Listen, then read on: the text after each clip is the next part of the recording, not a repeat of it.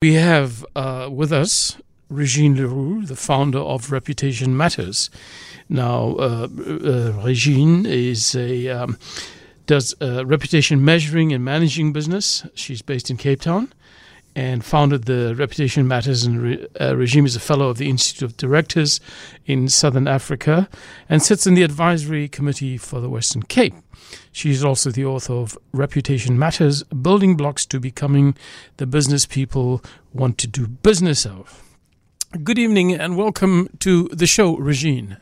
Hi, Ishmael. Lovely to be chatting to you this evening. Good. In the first half of the show, we spoke about some of the legal pitfalls and some of the legal problems of taking photographs of people and placing it online, what it does, what the legal implications, and how good or how bad it is.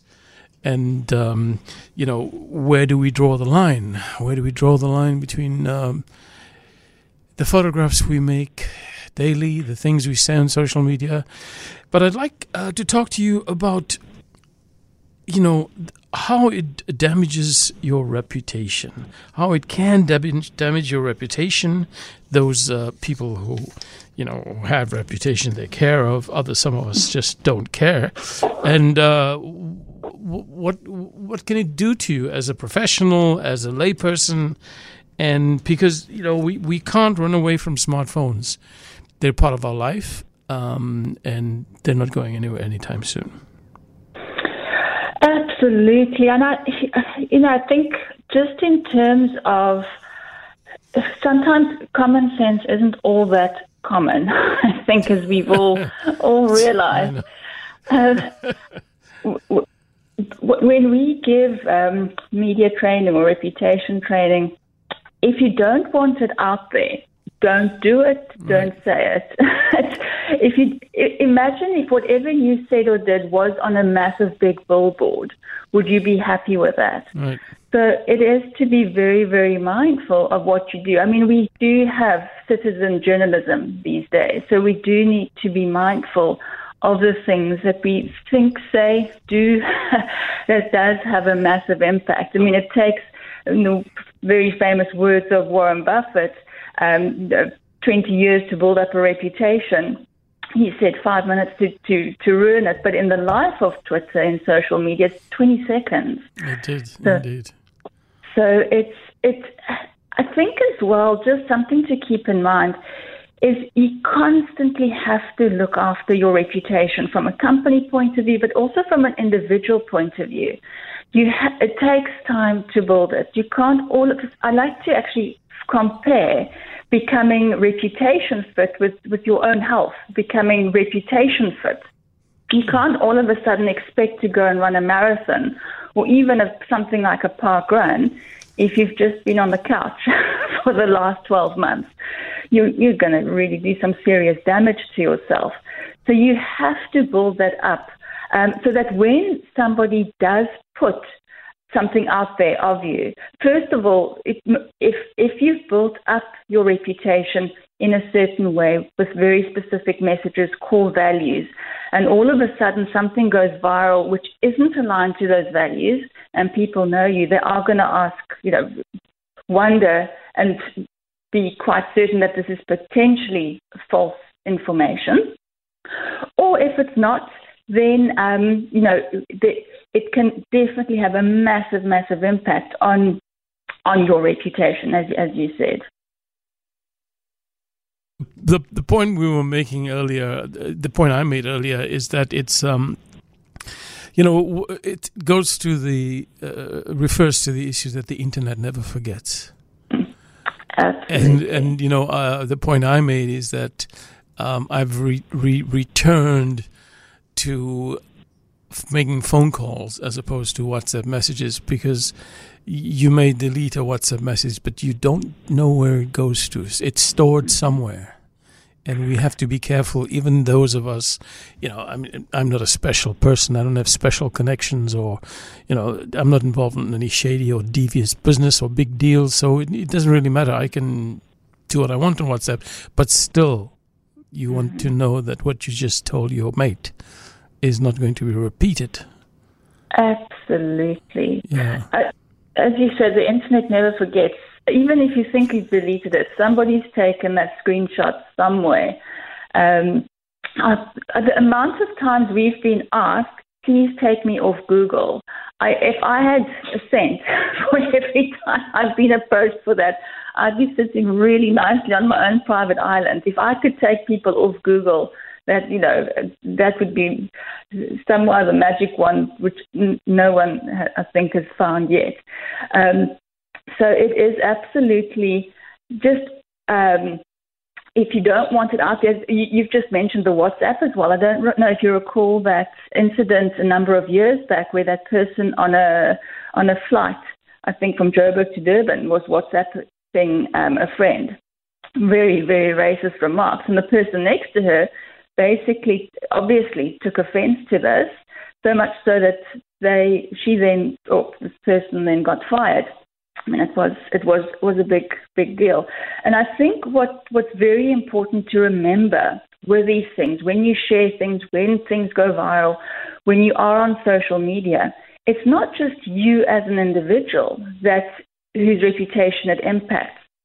It's actually everybody who you are associated with, the person the company that you work for, the associations that you belong to. Everybody is impacted by that. So it's not just thinking, it's me and my personal capacity that's impacted here. It has massive repercussions. I mean, you're absolutely correct. And the thing about the internet not forgetting, there is a company in Japan, I think, that can erase your profile online. It can erase every step of you, everything that you've ever done online. There is a company that can do that for you. It's in Japan. Have you come across that? Not really. I know that in Spain they had passed a law that you can do that, but otherwise, I think in all other countries, if it's out there, it's out there.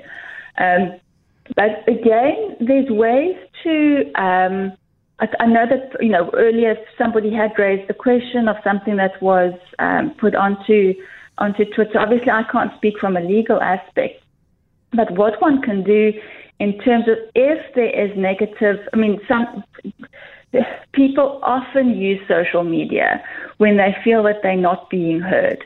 So then they will take to Twitter, they will take to all the platforms, and that could then become quite negative for an organization.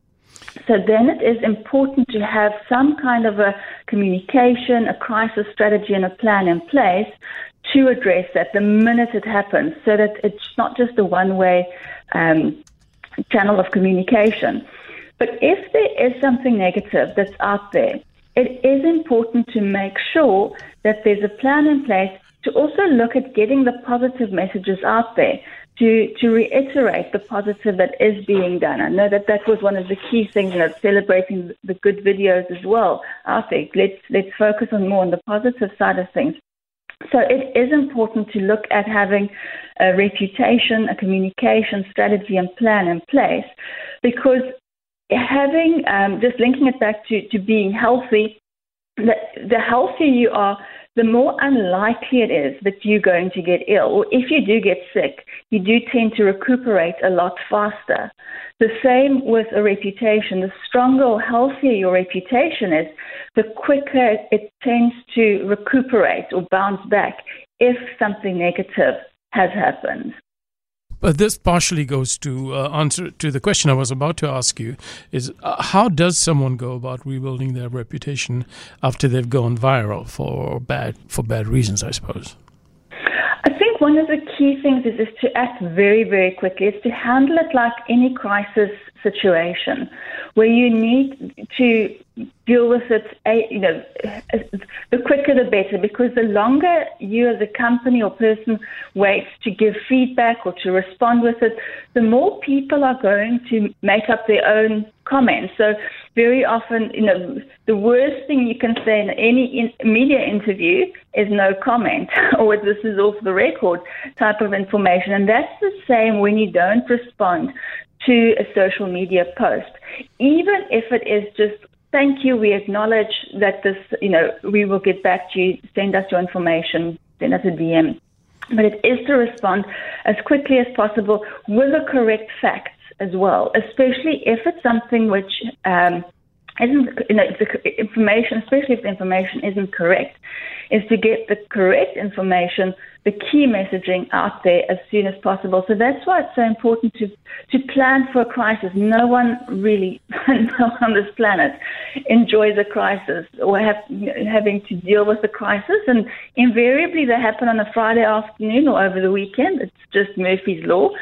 And the last thing that you want is on a Sunday evening to try and sort out a crisis without having a strategy, plan, messaging, what we're going to do in place. So just to be proactive. A crisis, we always say the pawpaws hit the fan. With reputation management, we want to avoid that pawpaw getting anywhere close to the fan. Are there any different practices for businesses versus individuals trying to rebuild or manage their reputations? But let me just before you answer that, let me just remind our listeners that, you're with Cape Talk, and we're discussing the ways in which harmful videos or the internet memes can damage your reputation. And if you have any ideas and if you wish to call us, the lines are open. Call us at 021-446-0567. Drop us a WhatsApp message at 072-567-1567. We want to hear from you. If you have any questions for Regine on reputation management, especially how do you manage your reputation after it's been ruined on the internet, please drop us a line. So, Regine, let's come back then to the question. I assume your business, you work with individuals and businesses. So, are there different practices for businesses versus individuals trying to rebuild or manage their reputations? It's all about the consistency side of things. So there's different models and formulas that one can use. We do work mainly with businesses, but it can also be transposed to individuals. And it is about just as an individual, regardless of what your position in a company is, you represent that company or even that association that you belong to. And whatever you put out there is going to impact them as well. We often see, we've seen before, and I'm sure you've seen as well, people say on their Twitter accounts, I tweet in my personal capacity. Now, that's the biggest load of nonsense ever, because whatever you're putting out there, whether you're liking or retweeting or sharing, it's still some type of an endorsement. It's still showing that you are supporting it. So nothing is done in your personal capacity. When you start working for a company, you embrace their values and you take on their values, and by association, you then are, you're a brand ambassador for them, like it or don't like it. It is what it is. So it is to have a look at your core values, seeing what you do put out there, and to make sure that your behavior is consistently consistent, because that's going to build your reputation as well. Right. Being consistently inconsistent obviously also builds a reputation, not necessarily the one you want. Regine, before I let you go, and there's something that's come up here that I'd like you to talk to us about, and I won't drag the discussion on, because it's something that I think I have an interest in. Your company offers a service known as a Repudometer, which measures the business reputation. Before we go into the details of how it works, the modalities, is it worth doing this as an individual? I think it's very important to know, especially if you are a public figure of some sort. As you mentioned earlier, when there's high stakes, it is important. And I think it's also important for a company to know what their employees' reputation is, but for a company specifically as well, what is their reputation? Because I think very often when people hear reputation, they think it is social media management, they think it's crisis management or fancy, quirky marketing and PR, which to a certain extent it links to communication, but it's the whole business that impacts how that organization is seen, from the way it does its business, the employees, the processes, the leader. every single component of the business impacts its reputation. So I actually am of the opinion that everybody should know what their reputation score is. Because what we've seen, specifically in the communication side of things, very often it is seen as fluffy. It's not seen as, if you don't go to the boardroom table with numbers, then you don't really have much of a chance to be heard. So we are empowering people to be able to speak numbers and percentages.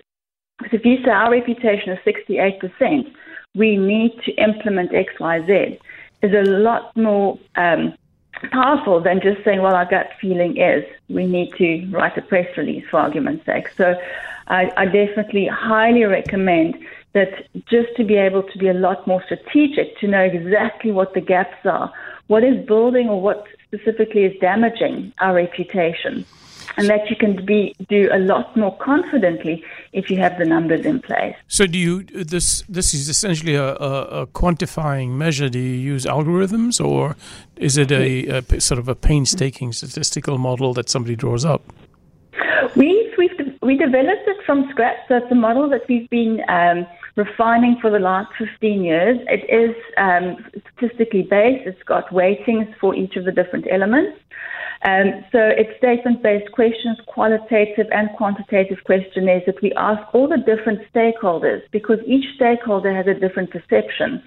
So it's being able to put a percentage to the perception of each of the different stakeholders, because your employees might be not as happy as your customers, for argument's sake, but that's going to negatively impact the overall reputation for the organization. Do you keep this is the last question, I promise I won't keep you longer.